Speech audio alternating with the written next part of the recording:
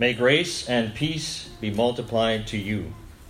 Blessed be the God and Father of our Lord Jesus Christ. According to his great mercy, he has caused us to be born again to a living hope through the resurrection of Jesus Christ from the dead, to an inheritance that is imperishable, undefiled, and unfading, kept in heaven for you, who by God's power are being guarded through faith for a salvation ready to be revealed in the last time. In this you rejoice, though now for a little while, if necessary, you have been grieved by various trials, so that the tested genuineness of your faith, more precious than gold that perishes, though it is tested by fire, may be found to result in praise and glory and honor at the revelation of Jesus Christ. Though you have not seen him, you love him. Though you do not now see him, you believe in him and rejoice with joy that is inexpressible and filled with glory, obtaining the outcome of your faith, the salvation of your souls. Let's bow our heads together for an opening word of prayer. Heavenly Father, we are grateful this morning as your people. You have given us your word that has been preserved for centuries, translated into our language, so that we are able to read, study, comprehend the Word of God, your word to us. I pray for your help this morning. Open our eyes to your word. Condition our hearts that we might receive your word and that we might apply it to our lives. Show us Christ this morning. Show us Christ in the pages of this book. Father, to you be all the glory, honor, dominion, and power forever and ever. Amen.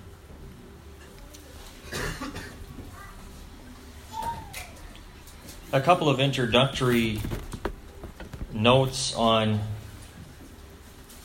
the book of 1 Peter. The author,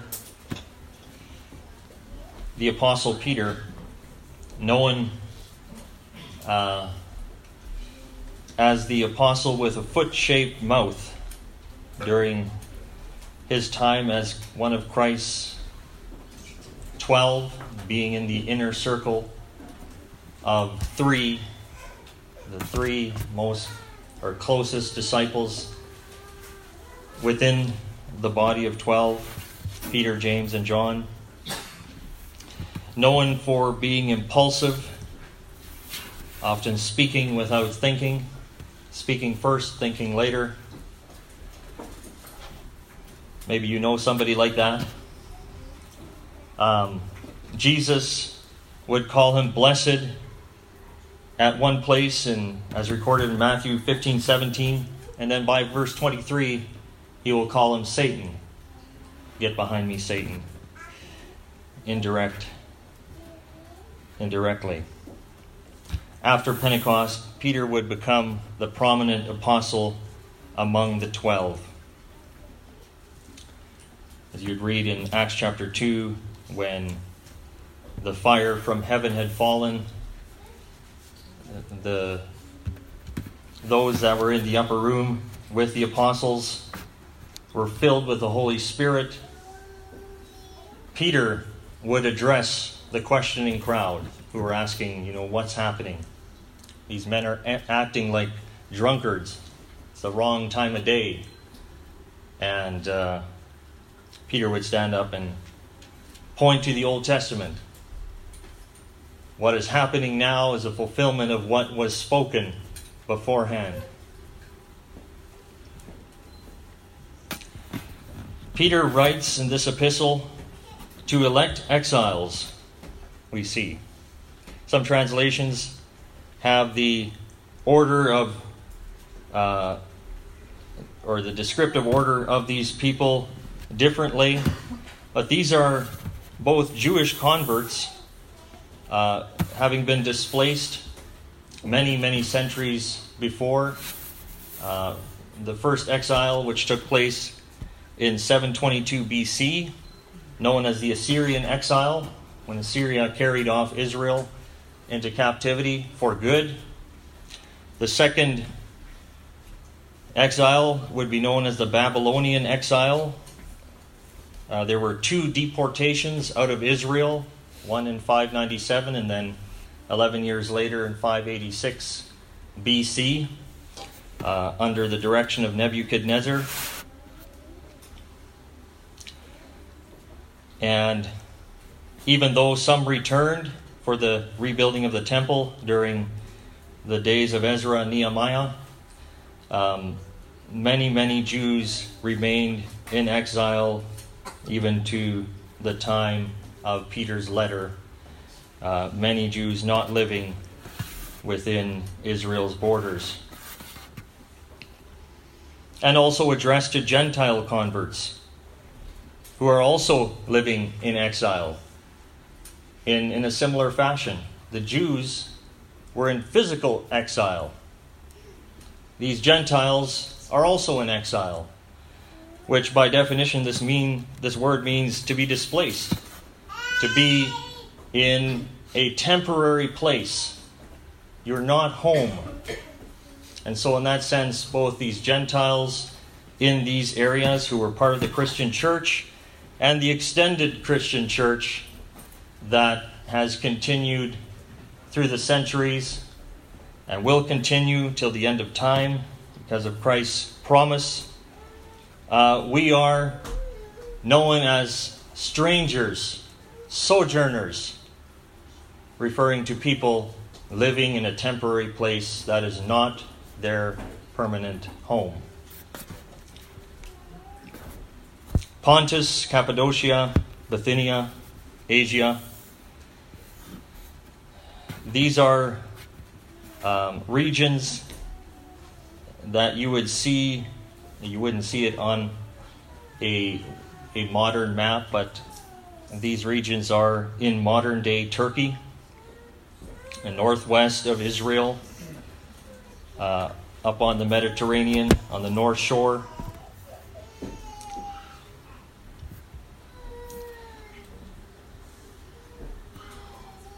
And so these are the recipients of this letter. So we can also rest assured this morning, as Christian exiles, this is for us as well. And the situation that Peter is addressing is incredibly timely and strategic. The church at this time, which is in or under the dominion of Rome, is facing tremendous persecution. The Emperor Nero is basically a madman, unpredictable, as were many of the emperors, cruel, heartless, unafraid to eliminate whoever would pose a threat to their rule as emperor. And so the Christians became a target of Nero, and what is said historically, in AD 64, Rome was set on fire.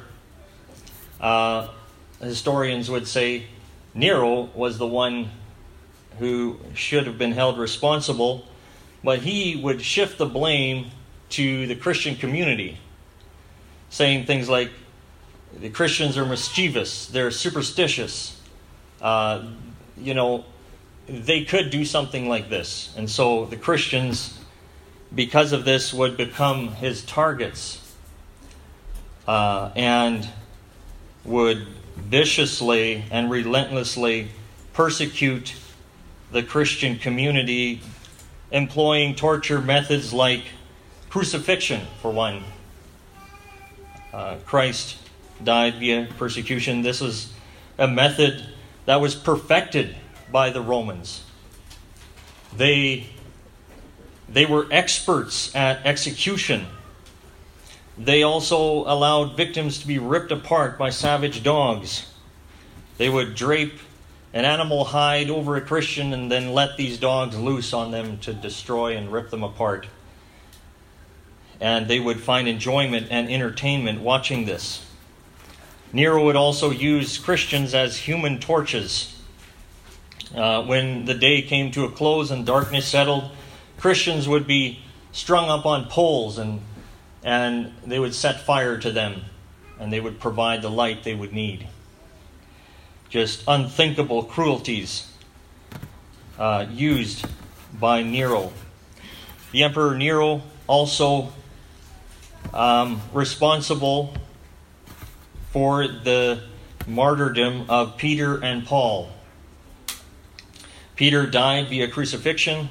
History suggests he died crucified upside down. And Paul was beheaded, both under Nero between AD 64 and 68, likely. So this is the situation Peter's addressing. Obviously, he's still alive. They believe 1 Peter is written probably around AD 64, right after the fire, right after the persecution set in, and the Christians were targeted. A timely letter from the prominent apostle Peter to the church. Just a couple of notes on the structure of 1 Peter that you might find helpful. One common trend in the epistles, if you pay attention when you're reading, you'll notice this, that very often the writer will expound on a truth about God, a doctrine. He will lay it out, and then in response, he will give an application. Well, what do we do with this truth? How do we respond? What difference does it make in our lives? How do we live according to what we've just learned? And a common keyword to use, or to look for, rather, is the word therefore. Sometimes you'll see a truth being set forth, and then therefore we do this, or we respond this way or that way. It connects a premise to its conclusion. The epistles are full of those things. You can even see it outlined in some epistles, especially the book of Ephesians. Look at chapter 1, where the beautiful truths of God's salvation in an individual's life are expounded, and then you go to chapter 3, 4, and 5, and 6, and there's a boatload of practical application laid out for the Christian in light of the truths they have learned. 1 Peter, or the whole book of 1 Peter, is no different. If you look at chapter 1, this I say generally, we can see the truth about God's operations in redeeming people. Then you go to chapter 2, and you'll see the word, I'm using the English Standard Version. The translators use the word so. Some translations use the word therefore, which is the same thing. It's now we've learned what we've learned. We've read what we've read in chapter 1. Now, how does this play out? So chapter 2, you'll see, therefore, put away all malice, deceit, hypocrisy, envy, and slander, because of what was said in chapter 1. And so, what we can see here is that Peter, writing to persecuted believers, will start by teaching them truths about God and his operations in salvation.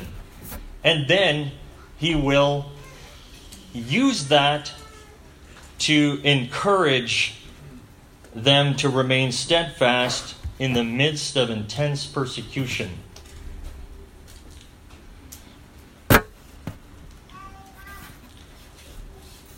So what I'd like to do with the text this morning is to divide it up into four main points. 4 main points as we walk through 9 verses, or the first 9 verses. But before I do that, I'd just like to throw out a word that maybe we don't use all the time, but an extremely important theological word: regeneration. Regeneration. Sometimes we use regeneration. Excuse me.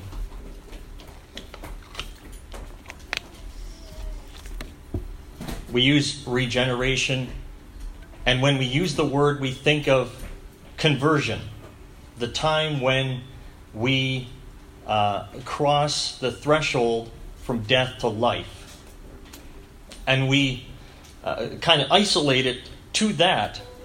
But regeneration is much more than that. It includes the time of conversion, what the Scripture refers to as the new birth. But it is much broader. Regeneration encompasses the start to the end of the Christian's salvation.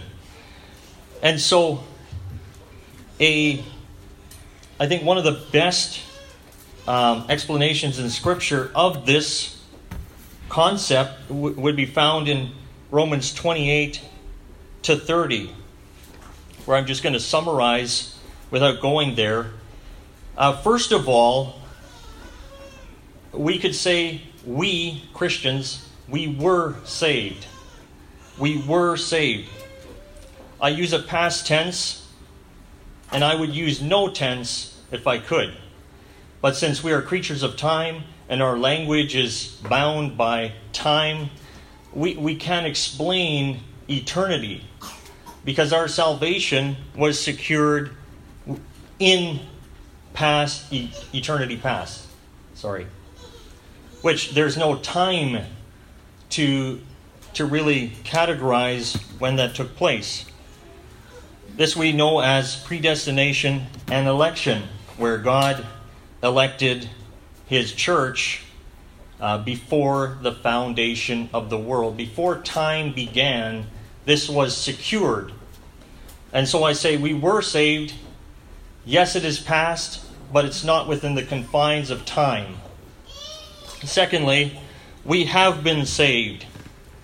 I'm using that in the present perfect tense, which is also past, but it's a past, or expressing something that happened in the past with present consequences. So we have been saved. Now I'm referring to the new birth, or quickening. Ephesians 2, some translations use the word, you who are dead in trespasses and sins, God has quickened. And so, upon conversion, you were a dead sinner. Or prior to conversion. You were a dead sinner. You were spiritually dead. You were unable to respond to God. You were unable to seek God. But when you were saved, you were made alive, where God gave you life. And you became alive, and you became a new creation in Christ. The third phase, if you will, or dimension, is that we are being saved. Not in the sense that we're trying to earn our way to heaven and hopefully we'll get to a place of salvation eventually, but we are being saved in the present active, as in God is sanctifying us. That's that word, sanctification. It's used differently in Scripture depending on which context, but we're referring to the molding and shaping that God does in every single believer's life. In fact, it's so certain that if you're a Christian, that you will be molded and shaped. It was decreed by God that would take place in your life. It's a pivotal part of regeneration. And then lastly, we will be saved. Future tense.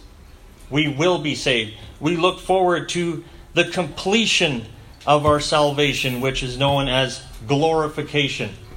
And if you read Romans chapter 8, I think it's in verse 30, It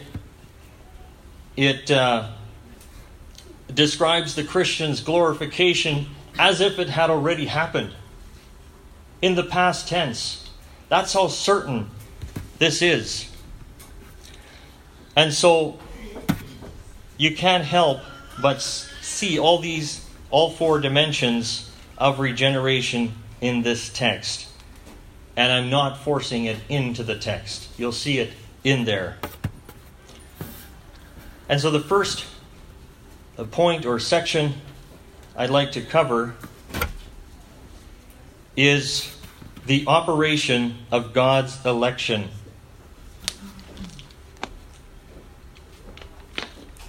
My mouth only gets dry when I'm nervous. The operation of God's election. Look at verse 2, where Peter, addressing his audience, refers to them as elect.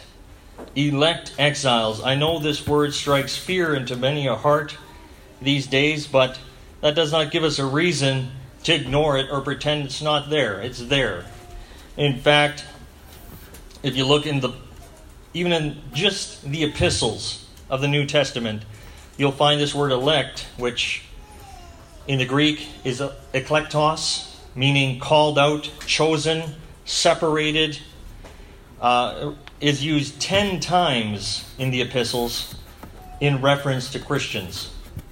Once in reference to angels, and twice to refer to Christ himself as chosen of God.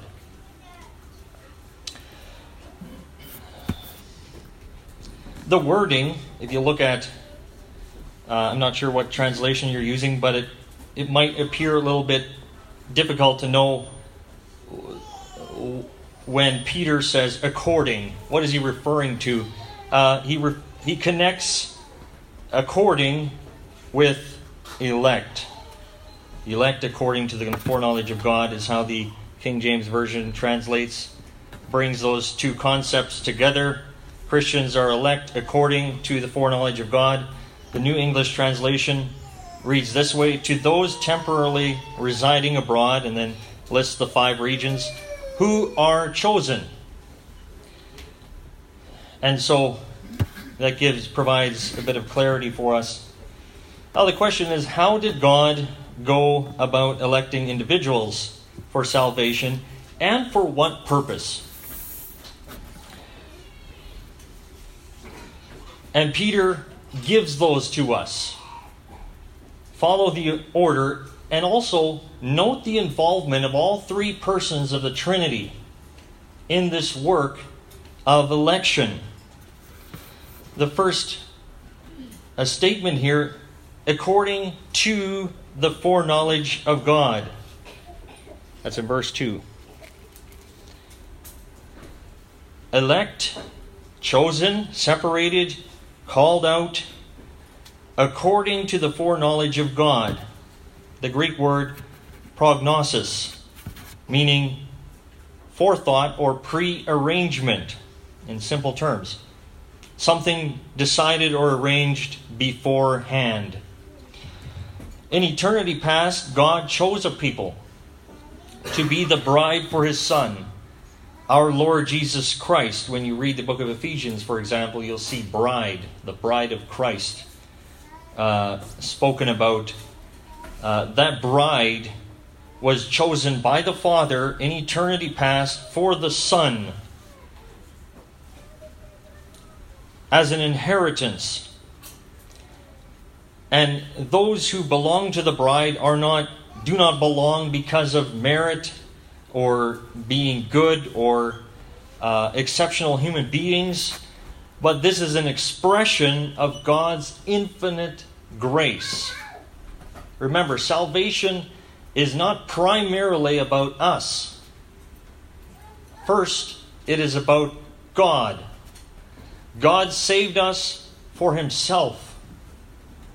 He didn't save you to give you a good life and to give you a 5,000 square foot house with a 3-car garage.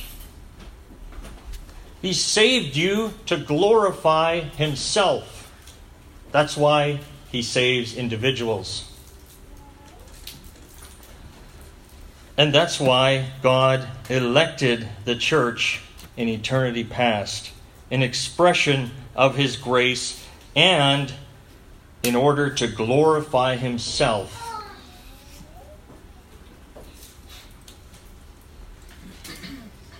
Christ will ultimately be married to his bride, the church, at that great future marriage supper of the Lamb. Then the union will be consummated. We will be joined with Christ for eternity, to be in his presence, to be his bride in a spiritual sense. Much like marriage. So Paul also writes in Ephesians, marriage is a picture of Christ and the church. Now we have been betrothed to Christ, and we await that ultimate marriage supper of the Lamb. We have been elected by the foreknowledge of God through the sanctification of the Spirit. That word sanctification means to be set apart for a special purpose, which you can see the natural connection to eklektos, or to elect. Just be set apart. And Peter credits the sanctification to the Holy Spirit. The Holy Spirit sets apart these individuals for salvation. Paul writes in 1 Corinthians concerning the new birth that we are baptized into one body by one Spirit. And so the Holy Spirit, in the work of regeneration and conversion, takes an individual, in the spiritual sense, takes them out of this world, the kingdom of darkness, places them in the kingdom of light, into that one body, the universal church, the body of Jesus Christ, the bride. Jesus said in John chapter 10, concerning the effectual call of the gospel, those who are his sheep, which are also those who belong to the bride, they hear my voice. Jesus doesn't call in vain. When Jesus calls, his sheep hear his voice. And what do? They follow me. And there's a promise connected to that. And they will never perish. Neither will anyone pluck them out of my hand. Amen.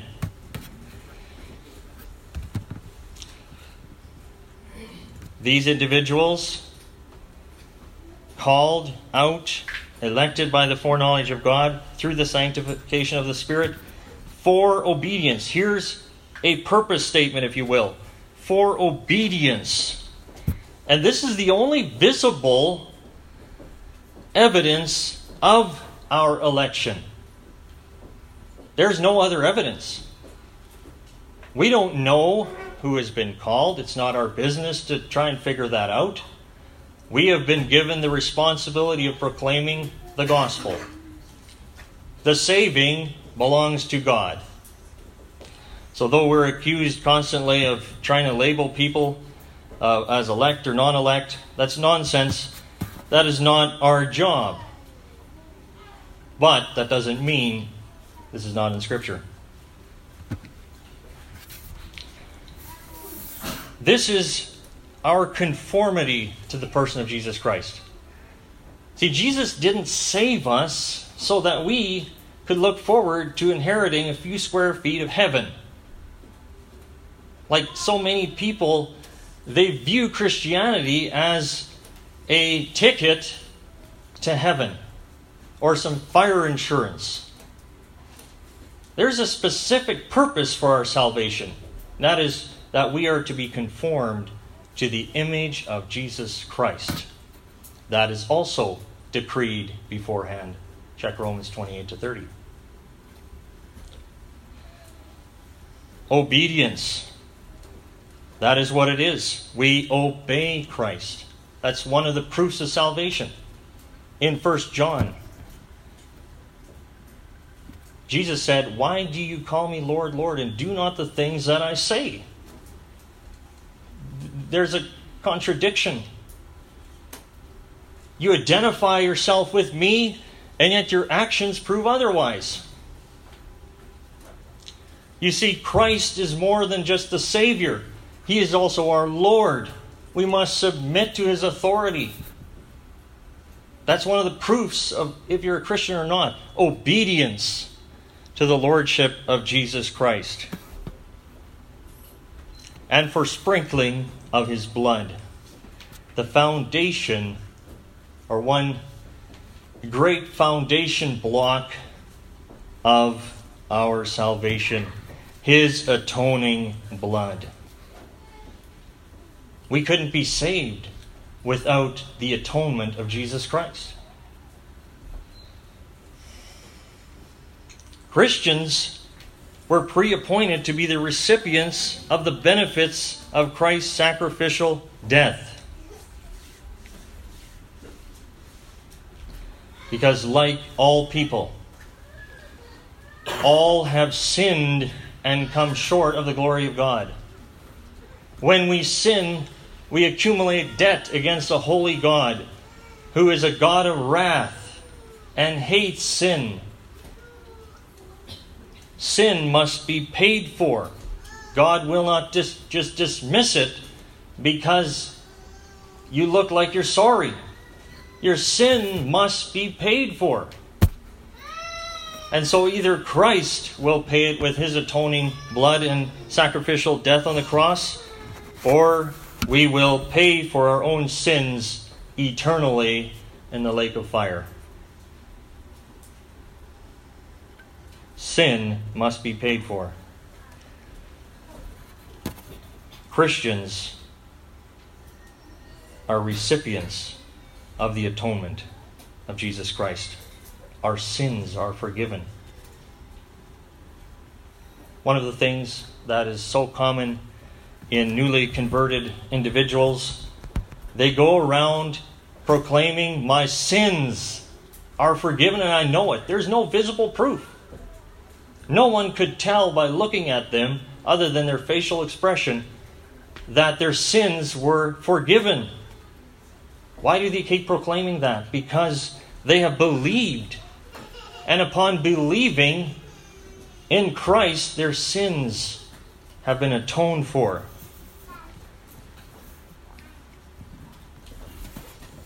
And forgiven, the penalty paid for by Jesus Christ. The second theme in 1 Peter chapter 1, found in verses 3 to 5, we're going to see the operation of God's quickening. I know that's a word we don't use generally. I chose it because it so nicely defines the life-giving aspect of conversion. To bring to life. Peter, it seems in mid-sentence, after the benedictive statement of goodwill to the church, grace and peace be multiplied unto you. That is a common way the apostles addressed their audiences in their letters. A benedictive statement, a goodwill statement to the church, to give them, to bless them. He utters this phrase in praise and adoration to the Lord. Blessed be the God and Father of our Lord Jesus Christ. That's how he begins his next sentence. And this is not the same blessed that is used in the Beatitudes, where Jesus lists off these different types of people in the kingdom. Blessed are the meek. Blessed are those who hunger and thirst. Not the same blessed. That blessed could be translated as happy. Happy are those who have that kind of identity or that kind of outlook. But rather, praise. This is praise, or a blessed, which is common in the Hebrew, or in Hebrew culture, to bless God. Look in the Psalms and you'll see that. Blessing God is common and done often in prayer. And Peter does that. He blesses God in a worshipful attitude. Blessed be the God and Father of our Lord Jesus Christ. He praises the first person of the Trinity, the Father. And he expresses this praise to God the Father in light of the truths he is about to expound. And so as he's thinking about expounding these truths of God's causing us to be born again, he begins by praising the Father according to his great mercy. I'd like us to see that. Why and how, or on which account, is because of God's mercy that he has caused us to be born again. Mercy is when punishment or due punishment is withheld. Grace is when something is given that is not deserved. And so Peter inserts this concept of mercy, that why did God grant us the ability to become born again? And Peter credits that to God's mercy. God withheld judgment from us and granted us grace in allowing us to participate in this great salvation. He has caused us to be born again. God is the source and cause of spiritual transformation. I think it's no accident that both Peter here and the Apostle John, recording the words of Christ, so the credit goes to Jesus Christ, in chapter 3 of John, talking about the new birth, that it is compared to physical birth. And when somebody is born, there's this concept of new life. Death is the conclusion of life. Birth is the beginning of life. And so fittingly, our conversion, if you will, I know there's different words used, but that time in which, and we talked about this earlier, when you come to faith, in due time, one day, something happens and God brings about the right circumstances and the right environment and the right person, the right scripture verse. As before you read the Bible day after day, it meant nothing to you. One day you look into the Word of God and it's like you've never read the Bible before in your life. And you can't unglue your eyes from Scripture. And you don't know what happened to you. That was my testimony. I was saved and I just had no clue what exactly took place. I love Christ. Why? I don't know. Something happened. Couldn't explain it at the time. It was a new birth. I was dead. I became alive.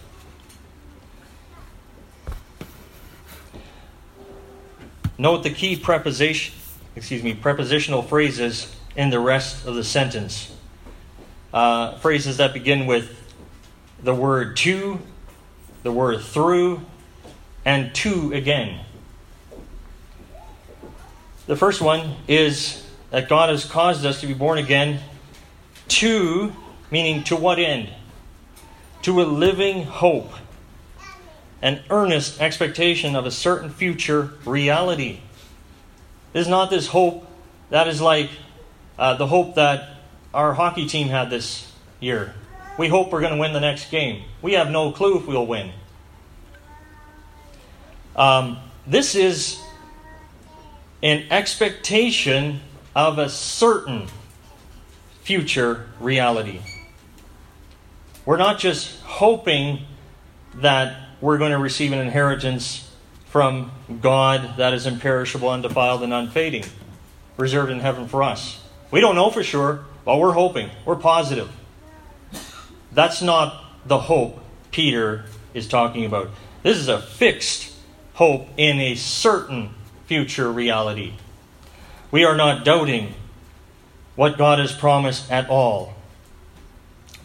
And one of the attributes of God is God's unchangeableness. God's unchangeableness. He is unable to change. He is the same yesterday, today, and forever. That's said of Jesus Christ, referring to his attribute of his unchangeable character and nature. He does not change. And so the promises that he gives do not change. They are there. They're permanent and secure. Through, Peter writes, as to how was this brought about? Through the resurrection of Jesus Christ from the dead. Meaning our spiritual resurrection is patterned after the bodily resurrection of Christ from the dead. Christ was dead. Completely dead. Not just unconscious, and the cool air of the tomb revived him again. He was dead. And on that third day, he rose from the dead. God the Father raised him from the dead. And he walked out of that tomb. The stone didn't need to be rolled away. He walked through the stone because he had put on a resurrection body. And so our spiritual resurrection, patterned after Christ's own resurrection. We were dead, we came to life. That's resurrection. And so some people claim to resurrect people from the dead. Without lying, you can walk around and say, I've been resurrected from the dead. I'm proof. We can all say that as Christians. To, there's another preposition, to what end? To an inheritance that is imperishable, meaning it cannot corrupt. It's permanent. It won't rust. It won't mold. It won't rot. It's undefiled, meaning it's perfect and pure in every possible way. It's not stained or tainted by sin or the fallen nature. The curse, it is beyond that. It is perfect and pure. It's unfading. It's not going to disappear. It doesn't lose its intensity. Doesn't lose its value. And where is it? It is reserved in heaven, or kept in heaven for us. This is an expression of God calling us into sonship.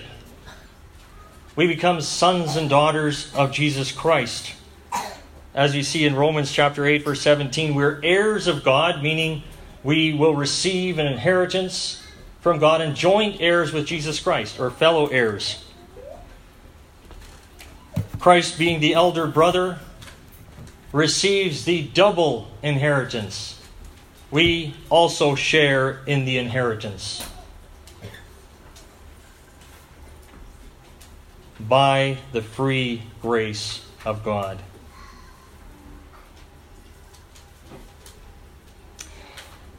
How can the believer be assured of the realization of this promise? From our point of view, from our part, God has made his promise secure. What about us? Peter answers that. He says, this inheritance kept in heaven for you. And then he shifts back to their identity. You who are guarded. Verse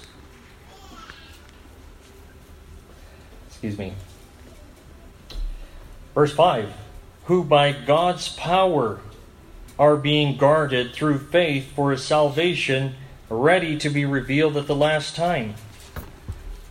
If it was up to us, brothers and sisters, to keep ourselves plugged into the promises of God, every last one of us would fail. You see, our salvation originates from God. It has been given by God, and He will also keep it. He will keep you saved. In simple terms. That's what this means. Guarding, a synonym of protect. He will protect us in the faith. Rather, through faith. Peter says, we are being guarded for future salvation. I'm paraphrasing, through faith. Faith is what connects us to God. In a simple way. Faith enables us to grasp or embrace God's promises. And so God, as one commentator says, He excites faith in us, allowing us to grab hold of those promises. If there's no faith, there's no hope either. We don't trust what God has promised. There's no future hope. There's no continual hope in the Christian's life.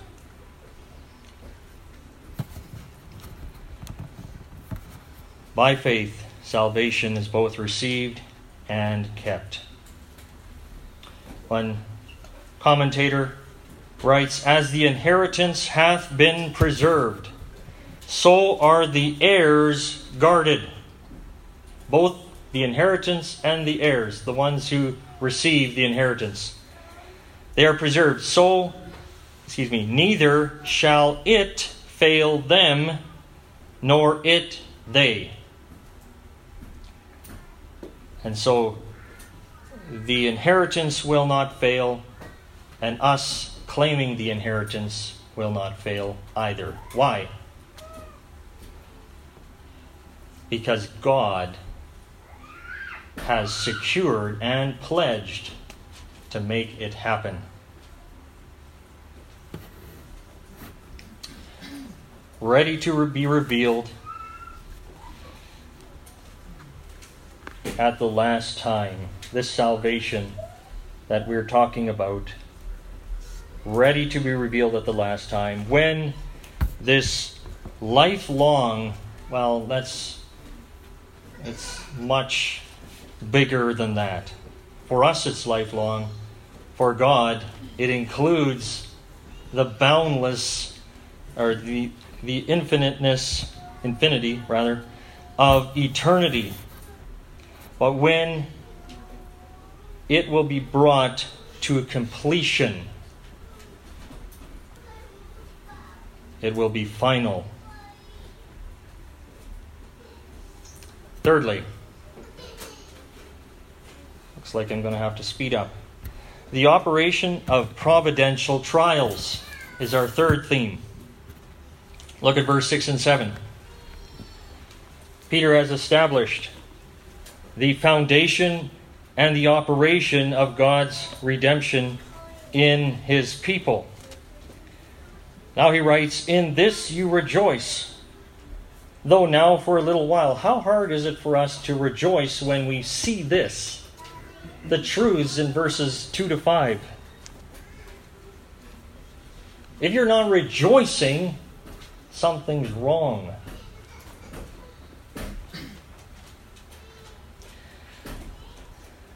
In this you rejoice, though now for a little while, if necessary, you have been grieved by various trials, so that the tested genuineness of your faith,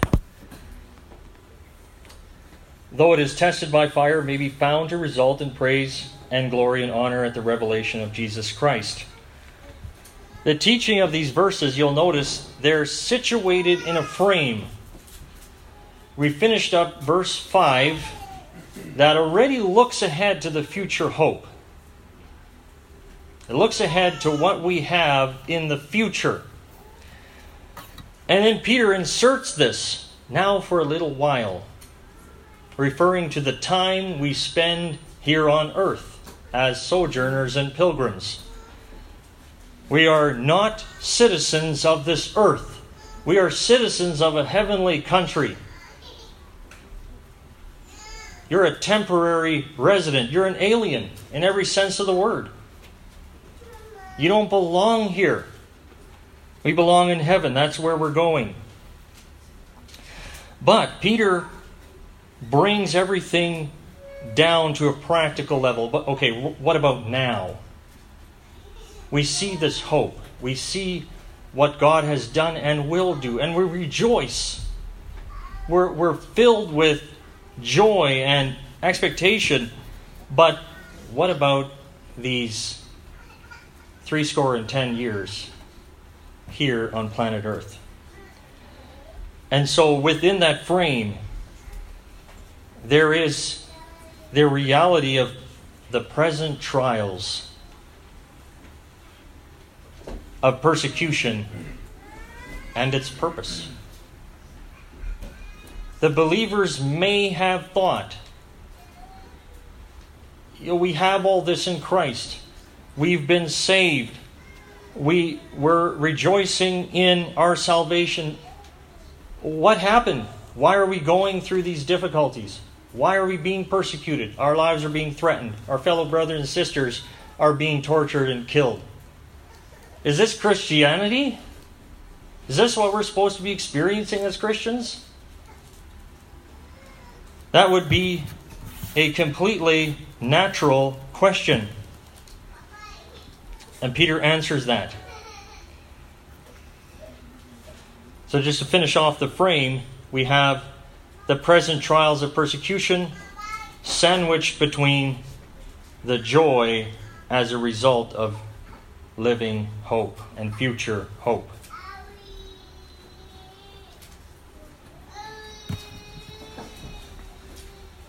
Peter characterizes trials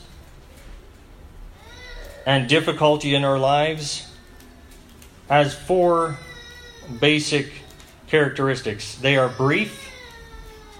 Though now for a little time, he says, it's a brief.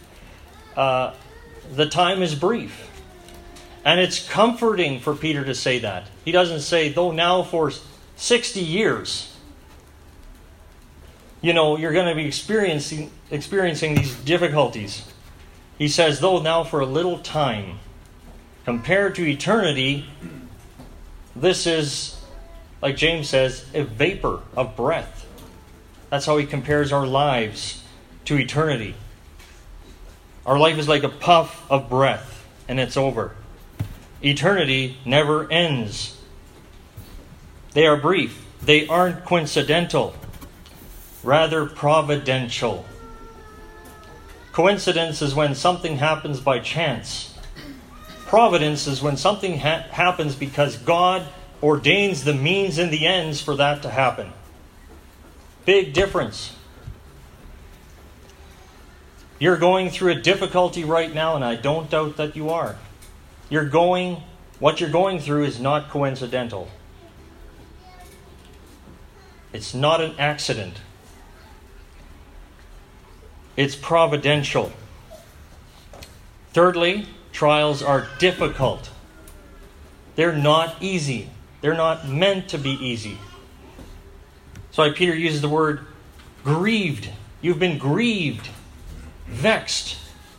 You're perplexed. You're distressed. It's an emotional word used to express frustration, inner agony. They're difficult. And fourthly, they come to us in a variety of forms. Not everybody experiences the same trials. We experience trials unique to us because God knows what to do for our good. I'd just like to point back to Romans 8:28. All of us know this verse, and this is the proper context for that verse. All things work together for them that love God and are the called according to his purpose. Meaning all things, whether they are negative or positive, they are designed for our best interest.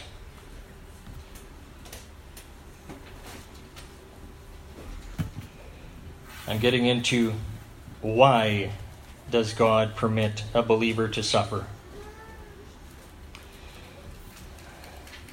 Paraphrasing a commentator, gold is a temporary substance, and yet men take great care to purge it from all dross, meaning imperfections.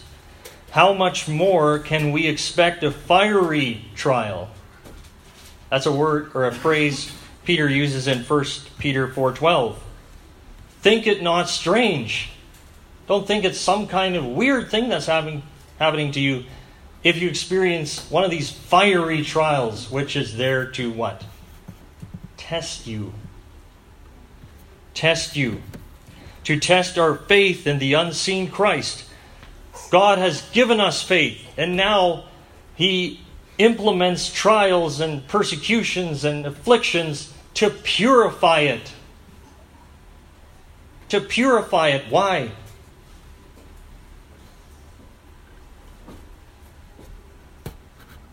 Future.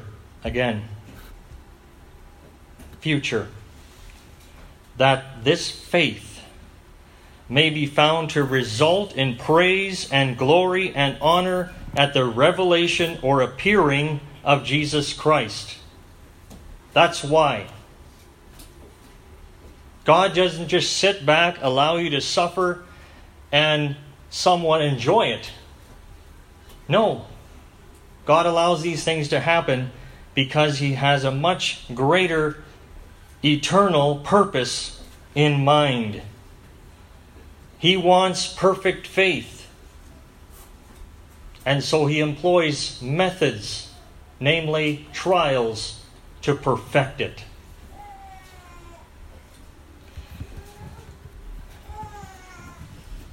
Paul writes in Romans 14:11, we must all stand before the judgment seat of God, not giving an account for our sins, but to be tested. Our faith will be examined to the end that it might be found to result in praise and glory and honor at the revelation of Jesus Christ. Fourthly and lastly, the operation of a living hope. Look at verse 8 and 9. Trials, uncomfortable, undesirable, make us miserable sometimes. Verse 8. Though you have not seen him, you love him. Though you do not now see him, you believe in him and rejoice with joy that is inexpressible and filled with glory, obtaining the outcome of your faith, the salvation of your souls. Now we're looking ahead again. Peter has brought things back to the present. Here's what you're experiencing. Here's why. Now put your focus back, forward, upward, into the future.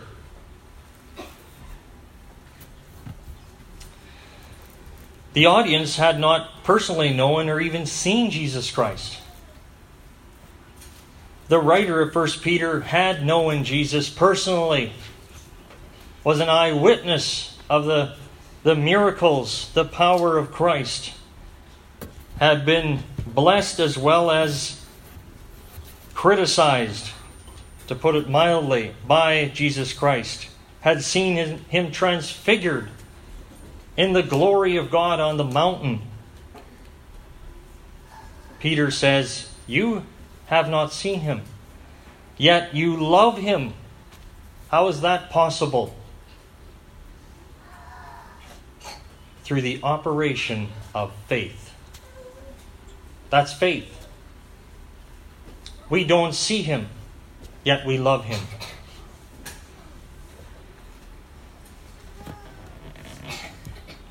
You do not now see him, yet you believe in him.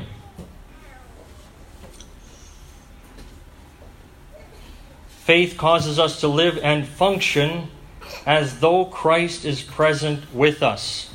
And this is not an illusion, as many would have us think. But we live as though Christ is present with us. Because He is. Not physically, but when we are saved, conversion, when we are quickened, we become indwelt not only by the Holy Spirit, but all three persons of the Trinity indwell us.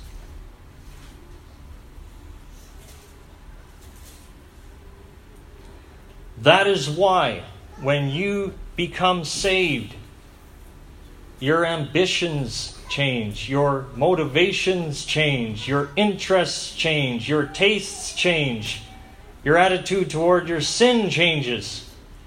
Why is it that one day you can go and sin and not feel guilty, and the next day you feel condemned, you feel guilty, you can't live with it, you have to get rid of it? That's one of the evidences of the indwelling of God. We begin to love what God loves, hate what God hates. That's part of sanctification.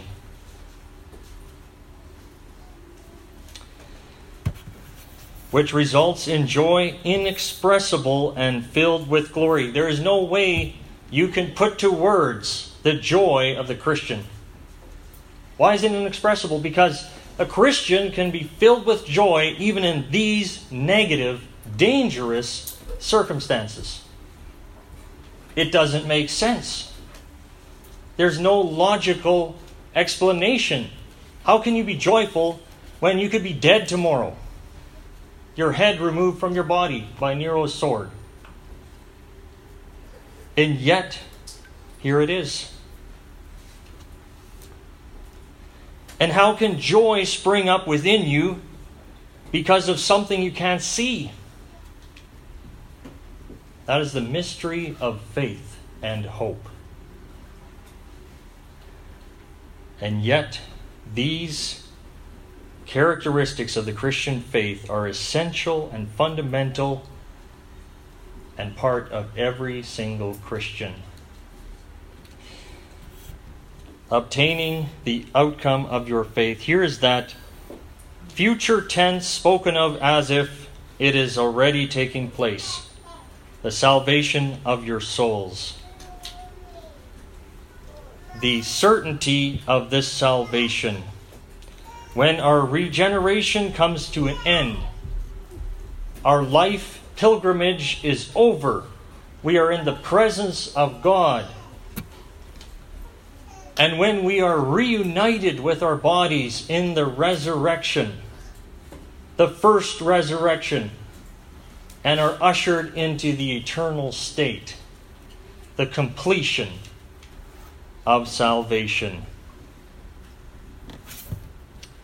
Maybe you are here today and you cannot identify with this, with these truths. Maybe you have gone to church for years, but you've never, ever been born again.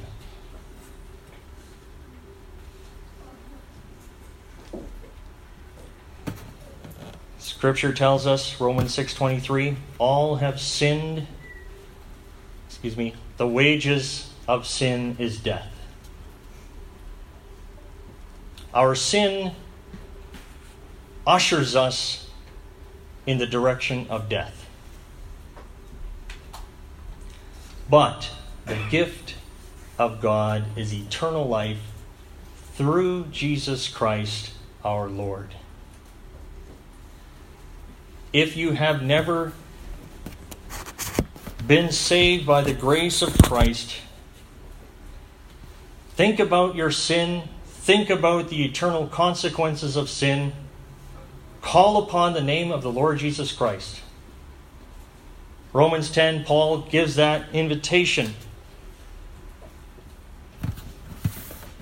Anyone who will call upon the name of the Lord Jesus Christ will be saved.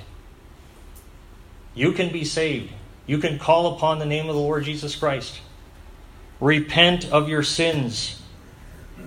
Turn from your sins as if it's a cancerous disease. Hate your sin. Flee to Christ. Submit to Him. Trust in Him alone. And you can also be a part of this incredible salvation. Let's close in prayer. God our Father, we are again extremely grateful. Father, you are alone wise, gracious, long-suffering, not willing that any should perish, but all should come to repentance. We thank you for granting us repentance. We thank you for giving us this living hope. You've caused us to be born again. And you've begun this work in us. And you will bring it to completion. Father, we look forward with earnest expectation to the glory that will be revealed in us. Strengthen us, grow us, cause us to love you more every single day by your glory, or for your glory, by your grace. In Christ's name, amen. Thank you for your time.